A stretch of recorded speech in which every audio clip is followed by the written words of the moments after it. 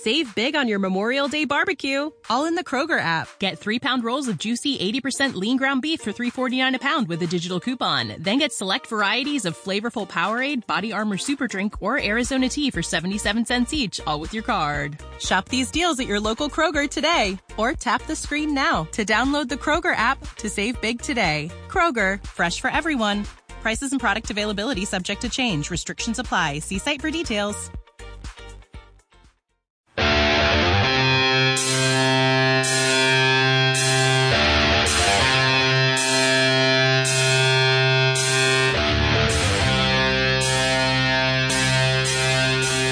From the Ante Up headquarters in Tampa Bay, Florida, it's the Ante Up PokerCast. And now, here are two guys who think they know how to play poker, Chris Cosenza and Scott Long.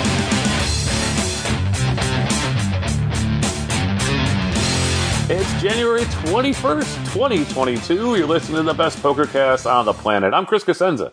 And I'm Scott Long. And I got to tell you, Chris, things are going downhill pretty quickly here at Stately Long Manor. Why? What's going on? So, last month I got my AARP card, right? Yes. 12 down. I'm still waiting for my damn trunk organizer that I don't have a trunk for, but got a tracking number for it, though, so I can track it. Excellent. And then yesterday I picked up my first pair of bifocals. Oh, no. Yes. I'm Ben Franklin. Ben freaking Franklin in the house. That's what I was going to say. So the weird thing is that I've had these multifocal contact lenses for a couple of years now. Never really warmed up to them, but, it's the only way I can see stuff, right? Mm-hmm. And one of my eyes is so bad now that they can't even give me multifocal, so I've got one multifocal and one not. So reading the show notes, everything is, skewed. It's really weird. But I didn't get the bifocal glasses last time because I'm like, I'm not old enough for that. Well, then I'm lifting my glasses up every time to read the phone. Right. So I'm like, all right, give me the stupid bifocals. And they're like, do you want the lines on them? I'm like, do I want to look like I'm 90? And so I wore them for the first time today. I went to pick them up yesterday, but I had my contacts in. So the lady's like, can you see? And I'm like, I can't see anything because I've got contacts and glasses on. I'll let you know tomorrow. So this morning was my first morning walk with the bifocals, and I cannot figure them out. I don't know how long it's going to take me to get used to them, but oh no! Not only do I have bifocals, I don't even know how to use bifocals. That's how sad my life is now. Did they ask you if you wanted the little elastic connector to the earpieces to go around your head so you won't lose them? I to the bungee that I have my Players Club card for the casino, so that makes me nervous because my cousin has the trifocal permanent lenses that got the operation, and they work perfectly, she said. They work absolutely perfectly. And apparently it was in Europe for 10 years, but they didn't approve it here until only recently, maybe a couple of years ago, 3 years ago or something. And she loves them, and they work perfect. They has the distance, the medium, and the read-up close-up stuff. And I was like, well, what about if you're laying down in bed and you have to look? And she's like, no. And she laid down on the couch for me to show me. She's like, nope, they still work exactly the way. And I'm like, that's fantastic. But if you're still getting used to using, I don't know. I'm a little nervous. About because my eyes are at 48. I started to need cheaters, and it's so weird because I was in front of a computer screen, my whole life basically since I was 6 or 7 or 8. And to finally need glasses was such a shock, or cheaters, whatever. I'm wearing them right now so I can look at the screen and stuff and see what. But if you're having trouble with them and you've worn contact lenses and glasses your whole life, I'm nervous. You're making me nervous here. I didn't. This is unexpected. I didn't know I was going to have anxiety on the show today. I just have to get used to my day. That's what the eye doctor told me about the multifocal contacts, and that's a big lie. I never got used to them, but I think I just got to get used to them. So we've been talking. You're not making me feel better, dude. Yeah, I'm hoping I didn't want to go the cheater route because I like to travel light. Okay. I like to have my wallet, my keys, my phone. Those are the only 3 things I want ever. Yeah. And I don't want to have to throw in remember to take my cheaters, even though they got them in super small things now. But yeah, so they're a pain in the ass. This is my desperate last attempt to avoid Cheaterville. And I always wear them in my shirt collar, my cheaters, so I'm like Matthew McConaughey or something, except they're cheaters, they're not sunglasses. And so every time people want to hug me, because I'm huggable, they're like, I don't want to break your glasses. And I'm like, it's all right, don't worry about the cheaters, they're cheap, they're $1 or whatever. But I want to get rid of them. I want the lenses, but there's nothing wrong. My eyes aren't that bad that I need lenses, but I do need the cheaters, and it's annoying as hell. Yeah, that's a tough spot. I'm blind as bat, so I don't have that problem. We just lost half our audience, I think, when they found out how freaking old we are. We still got the 65 and older crowd left. And they're like, this is fascinating. Yeah, they're doing the Arsenio Hall fist pump right now, you know? Mildred, let me put this show on for you. Who was that lady that listened to our show just to go to sleep? Remember her? She's like from West Palm. Yes. She's like, oh, I love you guys. You put me to sleep every night. I'm like, oh, dagger to the heart, you know? All right, let's get on with some poker. All right, the nominees have been announced for this year's Global Poker Awards, which will be announced in February. And while the media, including Annie Up, we're back on the voting panel this year. Yay! At least I was, sorry. We'll choose the winners in most categories. Fans got their say in a few, including Personality of the Year. You can visit Global Poker Index's website to see all the nominees. And while fan voting has ended, it started and ended before we could even tell you about it. Oh, jeez. Poker News did ask its readers to vote in its own internal poll, and among the choices for Personality of the Year were Alan Kessler, Daniel Negreanu, Phil Hellmuth, Jamie Kerstetter, Nick Schulman, Mike Matusow, and Doug Polk. Wow. Who do you think's going to win? Favorite here? I think it's going to be Negreanu again. He wins everything. Yeah, well, it's an interesting because it's Personality of the Year, and obviously, I mean, and this again, just the Poker News is a short list, right? So it could be anybody because you could have entered any name you want. So, but it's a pretty solid short list, I think, from this year. So, obviously, Negreanu, as you mentioned, is always a personality, and he hasn't slowed down this year. Alan Kessler, I think, has been a little bit more active this year, which is hard to, I mean, kind of funny to say because he's used. Very active. Right. I think he really inserted himself. And then if you go back to like the Alan Kessler, Mike Matusow, who was going to have the first Twitter meltdown. So, I mean, right there, you already had people talking about exactly betting on whether you're going to have a Twitter meltdown. So that kind of makes you a Personality of the Year. And then you got Doug Polk. And I don't know if this was last year, but obviously, I mean, you know, he was leading that campaign to get the Las Vegas mayor ousted. You remember that? Oh, that's right. That's right. Yeah, I think that probably happened last year, 2 years ago. Everything runs together. But he's been knee deep in these investigations of wrongdoing and live streaming and stuff as well too. So you can make a case that he's a fresh face there. But and the Texas Poker Room too, right? Wasn't he part of the buying that's right. Texas Poker Room? So he's everywhere. But I'm really going to have a hard time accepting anybody but Phil Hellmuth this year. And I know we're feeding the beast here, and I've been quite critical that I just don't like the shtick anymore. I never did, really, but I definitely don't now.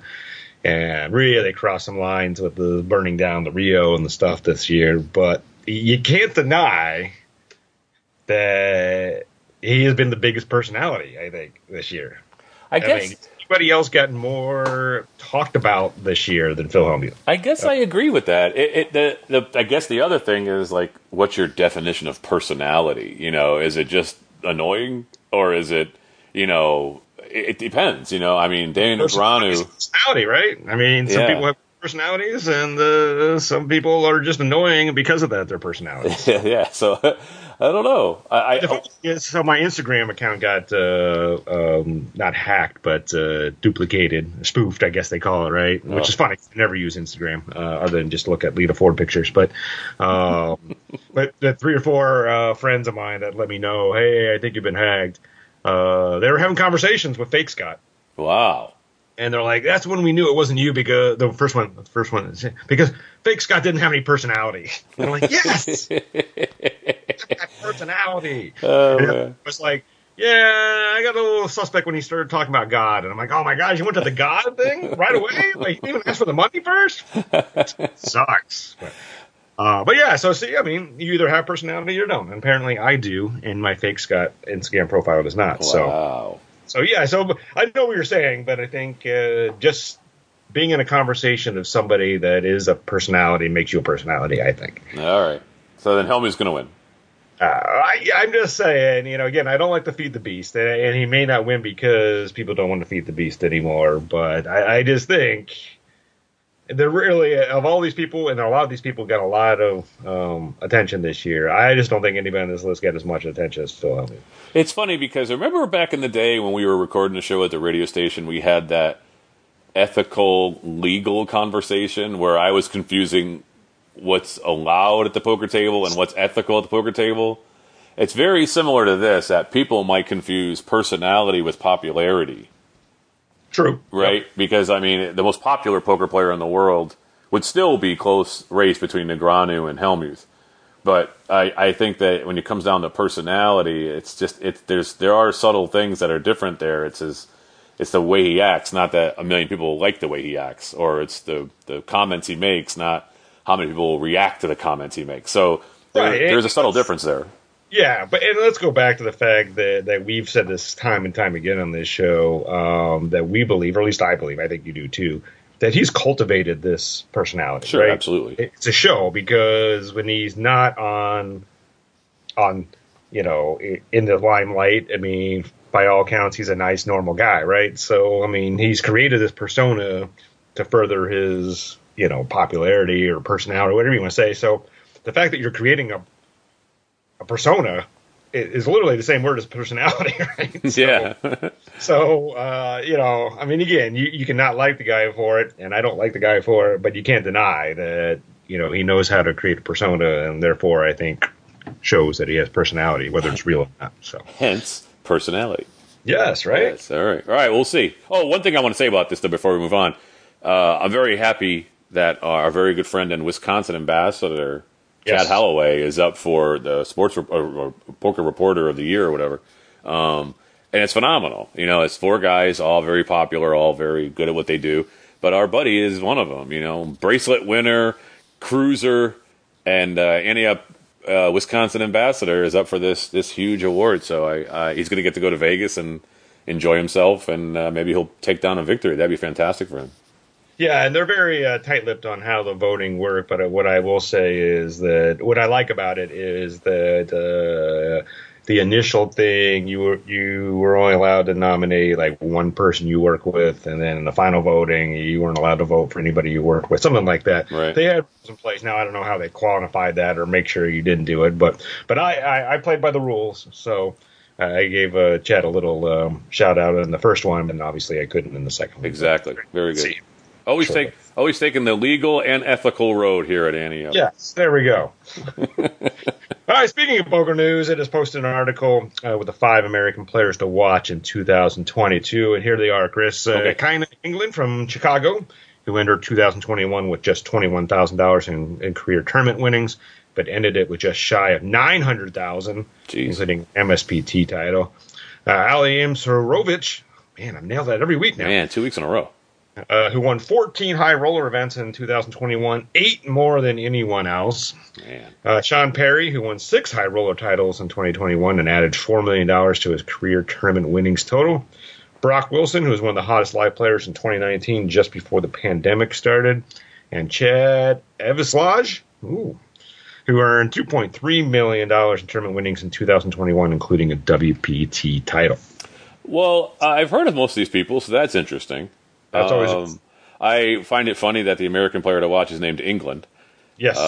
But one thing I want to say is, are you impressed? Now, of course, it's impressive that the guys win these high roller events and stuff. But is it just like the old days when the World Series titles were like 20 people and they're the only 20 who would take that money and do it? So you got a 1 in 20 shot of winning a high roller event, and it's a modern version of that. Yes, I do too. Right, I do too.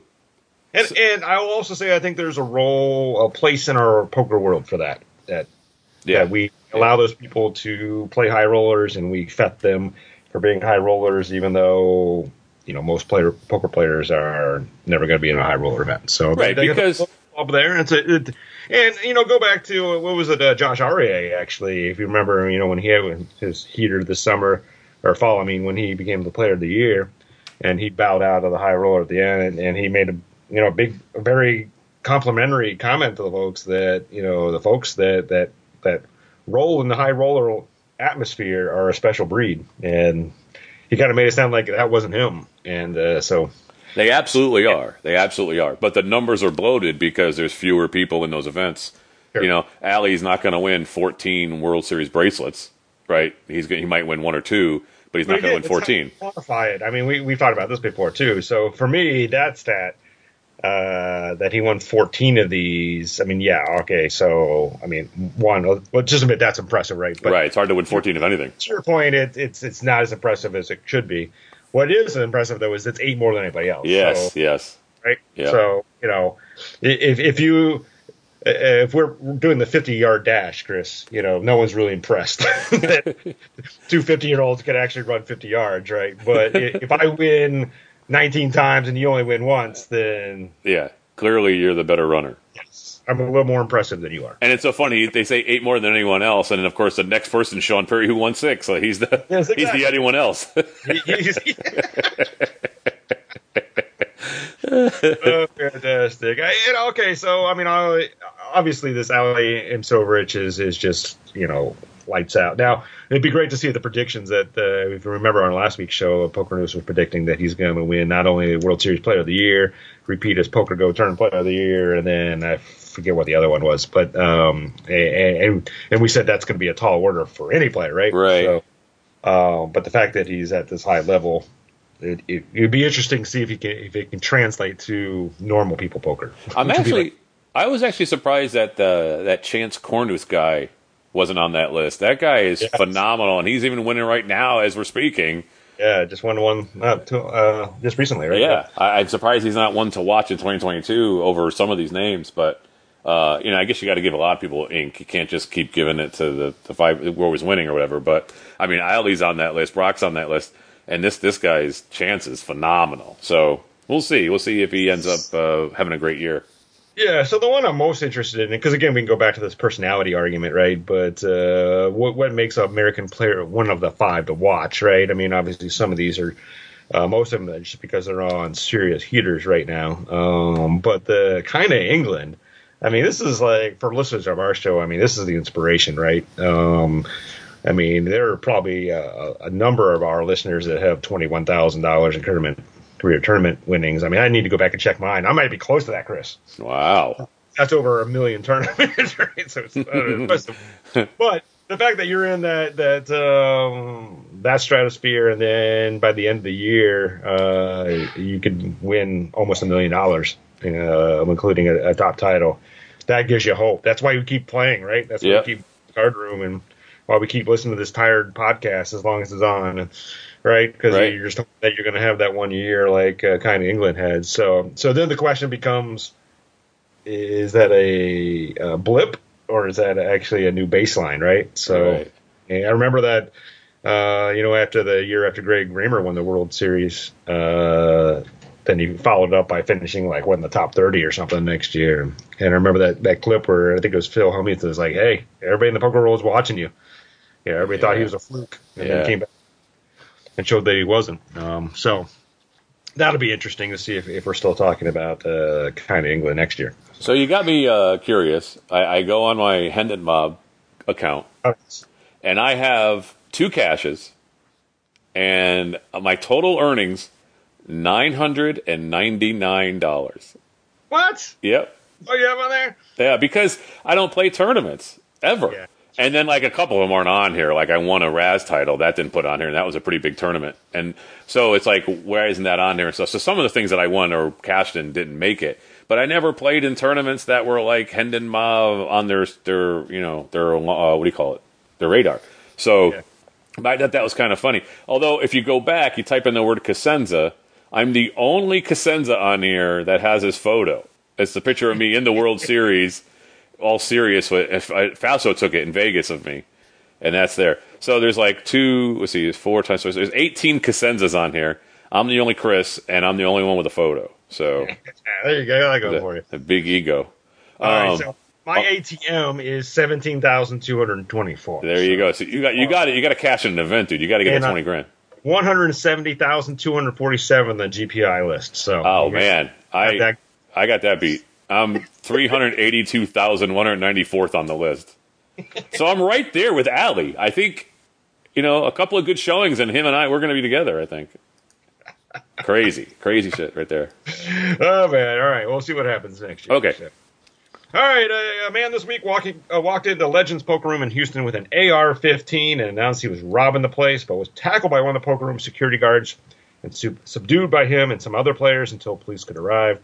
In the struggle, about a dozen shots were fired, but no one was hit by any of them. Holy cow. Crazy. So, I didn't think we were ever going to mention Texas on this podcast. Every week. Except for every week now, right? So, literally, we're half joking when we say it's the Wild Wild West out there. But it's not now. I know. It's not. This guy walked in, not with a gun, but an AR-15. Last time I saw that, Mr. T was using on the A-team. And so, fortunately, I'm not trying to make fun of this because this is super serious, right? Something really bad could have happened here. But a dozen shots got fired? I'm like, so, all right. How does that happen? I don't know whether we made the right decision here, I guess is what I'm trying to say. We shouldn't have tackled him. We should have let him rob the place. No, I'm saying in the heat of the moment, I'm glad that security guard was there and made the thing. And I'm also glad that no one got hurt. But a dozen shots being fired, that's pretty scary to me. It is scary. It's pretty scary to me. And if I was sitting there and I bought in for $100, I think I would rather give this guy $100 than take one in the chest. Yeah. To take a risk of, okay, we're going to shoot 12 bullets. Are you going to get shot with one of them, or are you going to give me $100? Yeah, I'll take the $100, please. Here exactly. You go. So I guess it sounds like I'm joking. I'm not. This is super serious to me. I'm really concerned about this. That these people think that they can just walk in and rob these places again because they probably don't think they're real casinos, right? And they don't have the same. I can't remember the last time somebody walked into a casino with an AR-15. Right, exactly. This doesn't happen, right? Because they know there's no chance of coming out of that situation, right? Whereas a strip mall poker room, all right. Right. So, again, so now here are the list of things that Texas has to deal with now. Worry about the government cracking down on you. Worry about the government allowing casinos to put you out of business. Worried about an owner stealing all the money. Ensconcing with your money, right. Worried about, the owner playing in games and collusion. And now, guys with AR-15 and security guards that want to be a hero. It's tough. It's tough out there, folks. It really is. So it's a great industry out there. They're doing some great stuff, but I don't know how you solve some of these problems. And this is the same place where Sammy Farha threw some fists, right? Threw some hands. I believe that might have been. It is it. I looked it up. I was in the middle of the search. It wasn't searching, so I just said it out loud. But then it finally loaded and said, "Yeah, Sammy Farha reportedly involved in physical fight at Legends." So that's where it was. So and I got about Sammy Farha starting a fight at your place too. Apparently, right down the road from Johnny Chan's place, that went out of business. They went out of business. Wow. And one of my friends is moving to Abilene soon, and I feel so bad for her. I'm like, Abilene is like in the middle of nothing, but now you get, you know what I mean? Good luck with that. That'd be better. I don't know. I'd like to say we won't be talking about Texas next week, but can't guarantee you that. Can't guarantee that at all. Hey, any updates? Papes, the Ante Up Fans free online tournament series on PokerStars Play Money site, is available everywhere. Details on how to join can be found at bit.ly/PAIPS. Games are on the 6th, 16th, and 26th of every month and rotate disciplines, with a main tournament followed by a second chance event. PokerStars lets you claim 15,000 free chips every 4 hours. Join the Ante Up Fans group Facebook page to get feedback on hands, ask call-to-floor questions, or just discuss anything poker. Check out our 11 vintage Ante Up logo designs on merchandise at anteupmagazine.com/shop. You can buy t-shirts, hoodies, sweatshirts, phone and laptop cases, coffee and drink mugs, and more with your choice of Ante Up Magazine, Ante Up PokerCast, or Ante Up Poker Tour logos. If you have a hand of the week, listener spotlight, or call the floor submission, email podcast at anteupmagazine.com or post in the Ante Up Fans Facebook group. We have a new O'Malley's Move. Here it comes.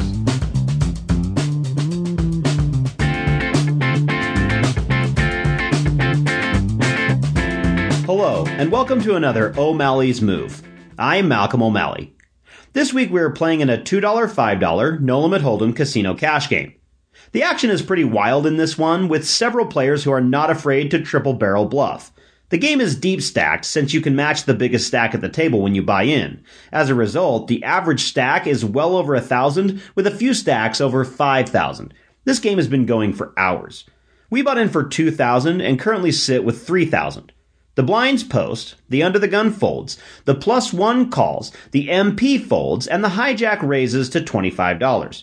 He's a pretty decent player who plays a reasonable range pre-flop, but gets himself into trouble after the flop and tries to buy his way out of bad situations. He started the hand with around 2,400. The cutoff folds, and we're on the button with the ace of hearts, queen of clubs. If this had been a raise from earlier position, I'd probably fold here. Since it's from the hijack, I like a raise. I want to define this player's range, and if we get re-raised, we can easily fold and move on. We make it $75 to go. It's folded back around to the hijack, who calls relatively quickly. With around 150 in the pot, the flop is the ace of spades, 10 of spades, 7 of diamonds. The hijack checks, and we decide to make a bet. We put $100 into the pot. The hijack announces a raise and counts out a neat 300. Folding here would be exceptionally weak. We call. With 750 in the pot, the turn is the 6 of hearts. The hijack leads out, this time for 500. We call. There's now 1750 in the pot, and the river is the 4 of clubs. The hijack instantly shoves for his remaining 1500. So, if we call and win, it will be the biggest pot of our playing career. What's the move?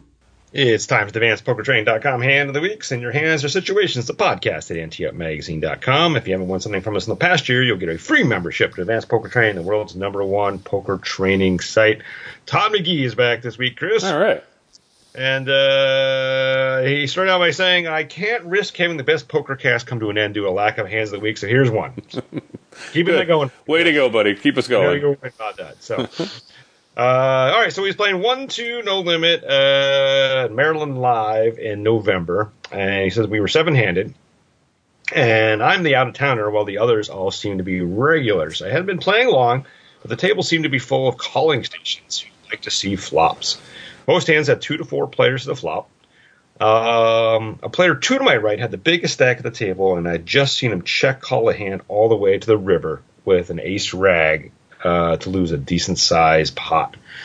Wow. I was on the button, and he said the big stack guy did the standard pre-flop raise to $10, and it folds to us. And we have King 8 offsuit. Well, it's very interesting because you have position, and I always think of Jamie Gold on the High Stakes Poker Show, getting ready to leave, trying to get out, but then it was his button. And he's like, I got to play my button before I go. I mean, you just have to play your button. And so the reason he's doing that is not because he's hoping for ace-ace. He's hoping to outplay somebody because he's got position and he's not playing the cards, he's playing the player.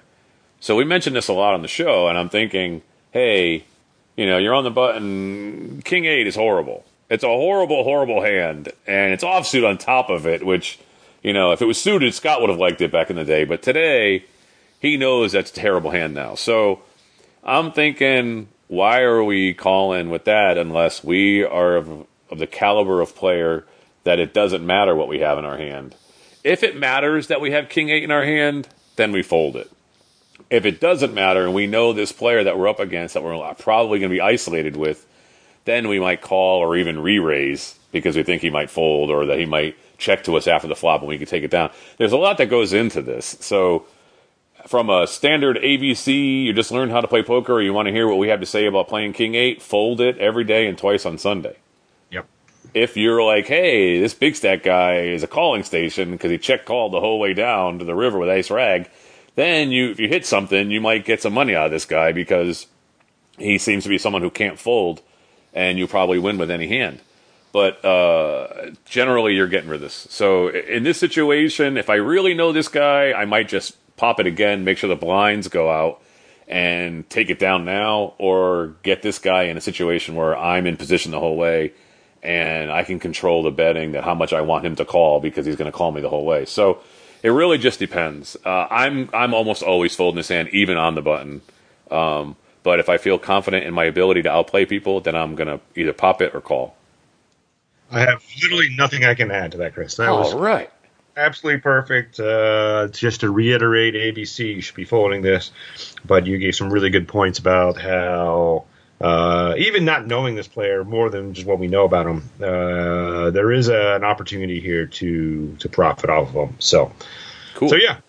Again, normally I would fold here. Let's think of the argument. Let's call here.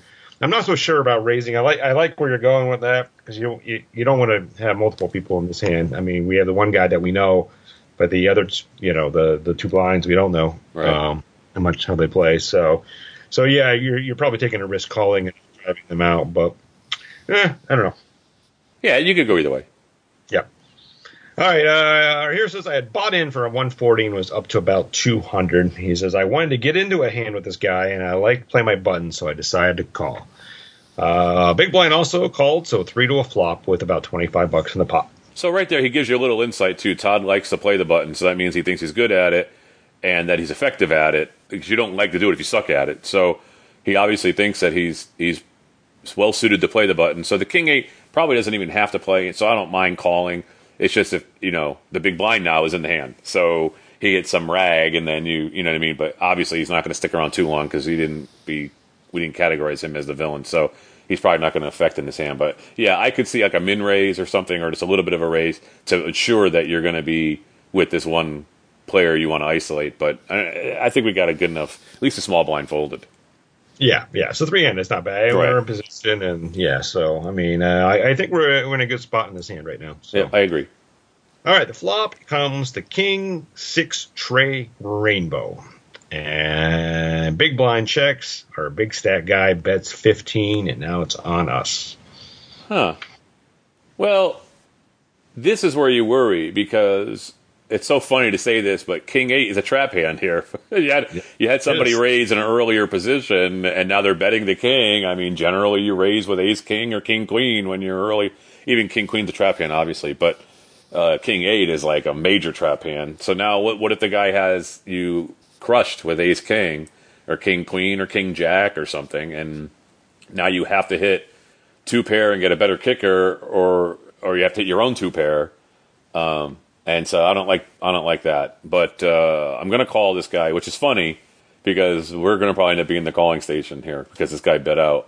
I don't think we need to raise. I think the big blind's going to go away after this, and we're going to be isolated and have position with a pair of kings. But got to hate that kicker you have, and got to hate that he bet out. If he was a calling station, it just seems odd that all of a sudden he's aggressive raising and betting. Most calling stations kind of wait for someone to raise, or they just call the blinds, and then they check call. This guy is raised and bet out, so he's kind of belying what he was, targeted as. So I'm just going to call. All right, I'm going to disagree here. I think I'm going to raise here. So I know we got in, and here's the problem: is we got in with a bad hand, and we mentioned why it was okay to get in with a bad hand, right? But now we hit our king, and you're right. I mean, kicker problems are what we're worried about here. But it doesn't seem like any other part of this flop would have hit anybody that we need to worry about. So at this point, I guess I just want to narrow down whether we really are up against another king. Because we could just as easily be up against queens, jacks, tens, anything like that, right? So, and you got a C-bet here. So his C-bet doesn't tell me anything, I don't think. Really would like to get this big blind to wait to the next hand, right? And then want to find out. So if we raise it here and get popped again, I think I could probably feel pretty confident in getting out of this. But he's the calling station, so I don't think he's going to. So, I mean, it's almost like we're raising here to get a free card. So we could check behind on the turn if we want to, and give us 2 chances to hit that 8. So, I mean, he bet 15, a little bit more than half the pot's the right bet. I don't know. I think I might put 30 on top of this. Okay. I don't disagree with that. It's just, he talked about how we have kicker problems, and I'd hate to bloat a pot, because let's say we win, raise it, or make it 30 more or whatever, and the guy calls. Then on the turn, it's a rag, and then he decides to bet out, like 20. We're not going to fold for 20. And then on the turn river, we miss, but it still looks innocuous, and we're like, all right, we have pair of kings, and now this guy bets 40, and you're like, all right, So now you're looking at like 60, and if you raise it, now you're making the pot bigger, so his bets are going to be bigger. And I just would like to control the size of this pot, and I think also by calling, it might look like we're floating, and he might have queens and might not believe us. So when we now bet the turn when he checks to us. You know, it might look like we're trying to steal the pot, and he might get him to check call and check call again, and we win with kings over his queens or something. So I don't know. I like the idea of keeping the pot a little bit smallish because we have kicker problems, but I like raising now before the pot is so big where we can afford a raise, or it might be effective. It might get him to check to us on the turn, and then maybe control the pot and check behind, and then only have one bet to worry about in the river. I don't know. There's a lot of paths you can go. So how about this one? How about a min raise? I generally don't like min raises because I think it's weak. But if our goal here is a couple things, right? One, we want to get this big blind out of this. So now the big blind is facing $30 rather than $15. Yeah. I mean, I was going to make it 45, but now it's 30 to them. So that's fairly significant for them to want to get out of this pot, I think, unless they have something, right? So that would accomplish that. And really, it's a probing bet. We're just trying to find out whether we're really up against an ace, king, king, queen, one of those kind of hands, right? So, and if we get raised, then we can get out, right? So now we've got out for the minimum. So, and if not, if we just get called, there's probably still a decent chance that he's going to check that turn. And that was my goal. My goal was to get 2 bites of the apple for my 8, my 2 pairs. So, and then there's always that why so small argument, right? So maybe it throws him down to I'm sitting on a set of 6s, a set of trays here, and I want you to call. So I don't know. I think this might be one of those rare situations where min raise actually works. Okay, I'll you know what? I'll be on board with this. If he does raise, then we can get out. But at the same time, I mean, we are throwing an extra 15 in there that we didn't have to if he bets the turn, because we could fold then maybe. But I agree with you. I think we'll get the big blind out. That'll be effective. He may have gone out for the 15, but we probably know he's going to go out for the 30. And then if the guy doesn't pop us, then he's got some speculation that, he's wondering if we're, strong. Because if he was stronger than just a king, then he would pop it more. And so if he doesn't, you have to decide, is he being tricky or is he weak? So you might get some information from yours. You won't get any from mine. So I agree with you. Let's min raise. All right. Our hero said, I sensed this guy was throwing a stack around, so I decided to re-raise and bump it to 30. Big blind folds, but the big stack calls to my surprise and chagrin. By the way, chagrin is one of my favorite words, too. Pot is now 85. So I guess he did what we said, right? Bumped it to 30. That's a min raise. Yeah. Effectively, we got the big blind out, which is what I mentioned, and we didn't get re-raised, so fairly confident now that if it doesn't have a strong king, maybe. And now we'll see what happens if he checks this turn. Now we've got a couple of options, I think. So it's funny because if he had a strong king, I don't know if necessarily if he would pop us again, because he might be, cautious here, thinking that we limped in with pocket 6s or pocket trays, and we're just trying to get value for our set. So he might be a little concerned that we've hit something that was unexpected, and so he doesn't want to say automatically shove with ace king. He might be a little hesitant. He might have jacks or something, and now he's like, all right, do you really have a king? Why are you min raising? You trying to get a free card out of this, because you have 4-5 or something? Who knows? But yeah, I'd be I don't know. How would you play it if you had ace king there and you were him? Would you raise again? No, I think you make a good point that now you've switched around. I mean, we were trying to play our position to represent that hand, and so now, I mean, there's kind of like a reverse walking the dog here, right? Now, of course, we don't know what the button has. We send their ace king, but it's a reasonable assumption that they were using the position just to push us off, knowing that we had the c-bet, right? So by simply calling, we don't tip our hand, or we induce another bet on the turn, right? Now, it's just a matter of how stone cold ice in your veins you are, because it's still just a one pair hand, right? So. Yeah, I mean, I don't know. It's rainbow though, so you don't have to worry about. There's not a lot you have to worry about being caught up. There's no straights that I don't think I need to worry about. I mean, possible somebody's sitting with 4-5 here, but I mean, there's not a lot of danger to come here if you have ace king. I don't think so. Yeah. I mean, maybe the right way is to just call and sort of add some confusion as to what's going on, right? I like the reverse walking the dog. It's like wag the dog, you know? That's pretty funny. I had a mental picture of like walking the dog backwards or something, you know, at the park. Walking. Yep. That's hilarious. All right. So we agree we're probably going to min raise, and the other guy's probably just going to call. Is what we think's going to happen. Yeah. All right. All right. Pot's $85. The turn is a 10 that completes the rainbow. So it's king 6 tray 10, and now our opponent checks to us. Okay. Well, we like the check. We think he's because if he had a big hand, he might have popped us. And when he didn't, why does he not bet out when it's a complete rainbow and safe? Why is he now worried? So he's worried we have something that beats him. So he wants to let us control the hand. So I'm comfortable betting a little bit here. I'd like to check behind just to control the pot size. But then if he makes a big bet on the end and I didn't make two paired, am I going to make that call? Whereas now I could probably make a smallish bet and maybe get him to fold. And if he doesn't fold, then he might check us again on the river, and then we check. So I don't mind a smallish bet, 35 maybe. Yeah, I think I mentioned the check to get a free card thing, but I think circumstances have changed now. I think if we take this free card here, obviously you take it because you're hoping to hit that 8. But I think we're giving up too much control there and putting too much faith in hitting that 3 outer. At this point, we've taken control of the hand. You know, we raised him. He now checks to us. I think we got to keep betting here and give ourselves 2 ways of winning this pot, either by just having to give up or hitting that 8. Yeah. So, yeah, I don't know what the bet is here. I mean, I might go as much as 40, somewhere between 30 and 40, I think is probably the bet here. Yeah. I don't want to give him the chance to like bluff at us on the river. I mean, not saying that if we bet here that he can't still bluff us on the river, but if we check here, I think any reasonable player, I think, is going to make that bet on the river, and then we're going to have to decide whether it's worth it or not. Right? I agree. Yeah. Okay.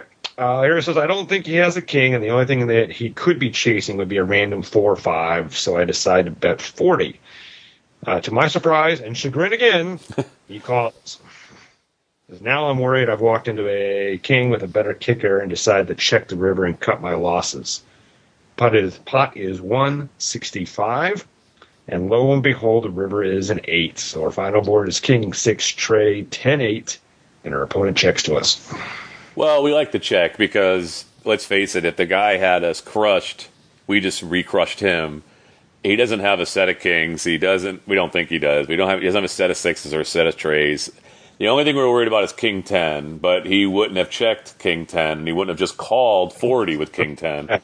Yeah. So I think we're winning. We may have gotten lucky here, but I'm definitely going to bet, a third of the pot. So $55, 50, something like that.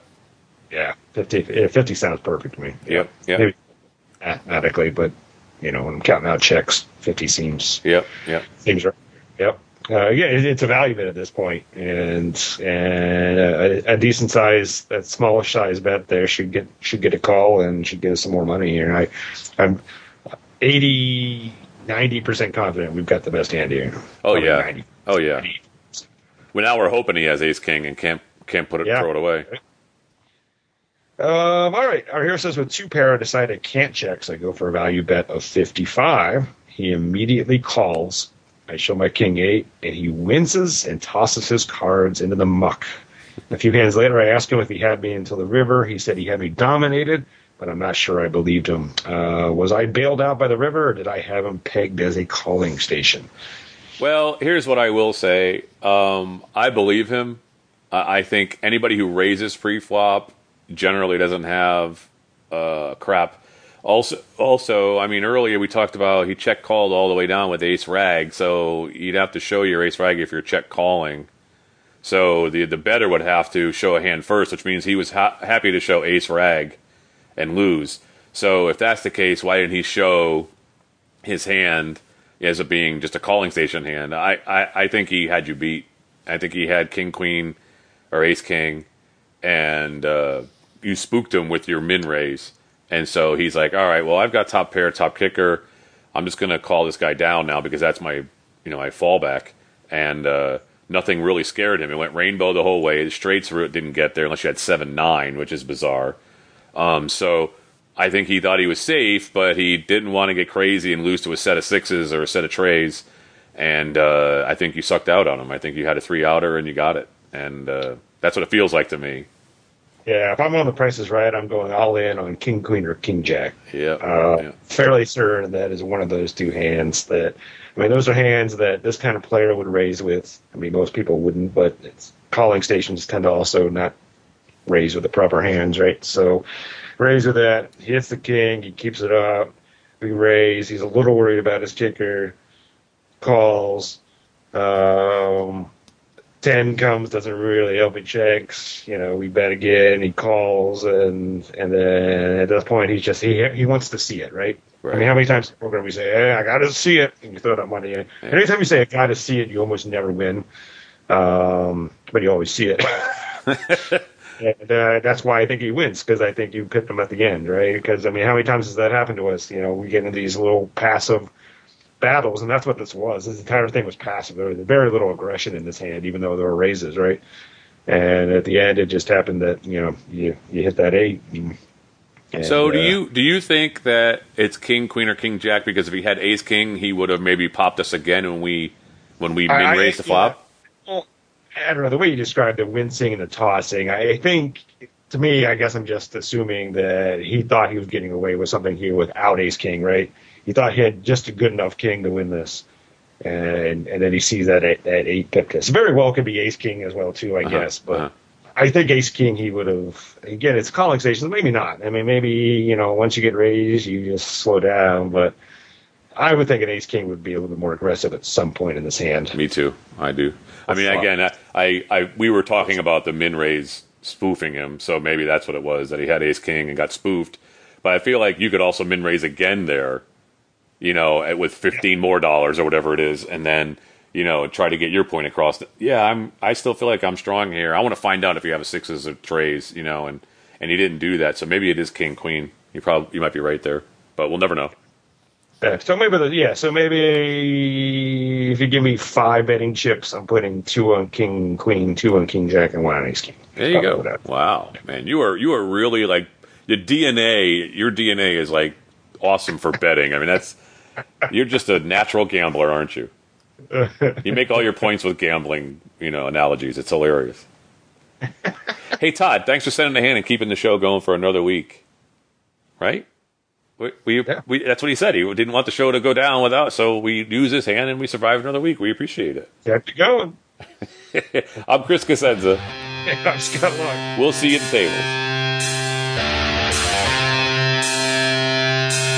Ante Up is a production of AnteUpMagazine.com. Contact the show at podcast@AnteUpMagazine.com.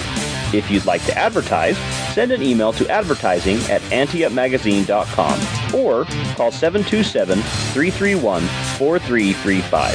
Some music used in this episode comes courtesy of the PodSafe Music Network.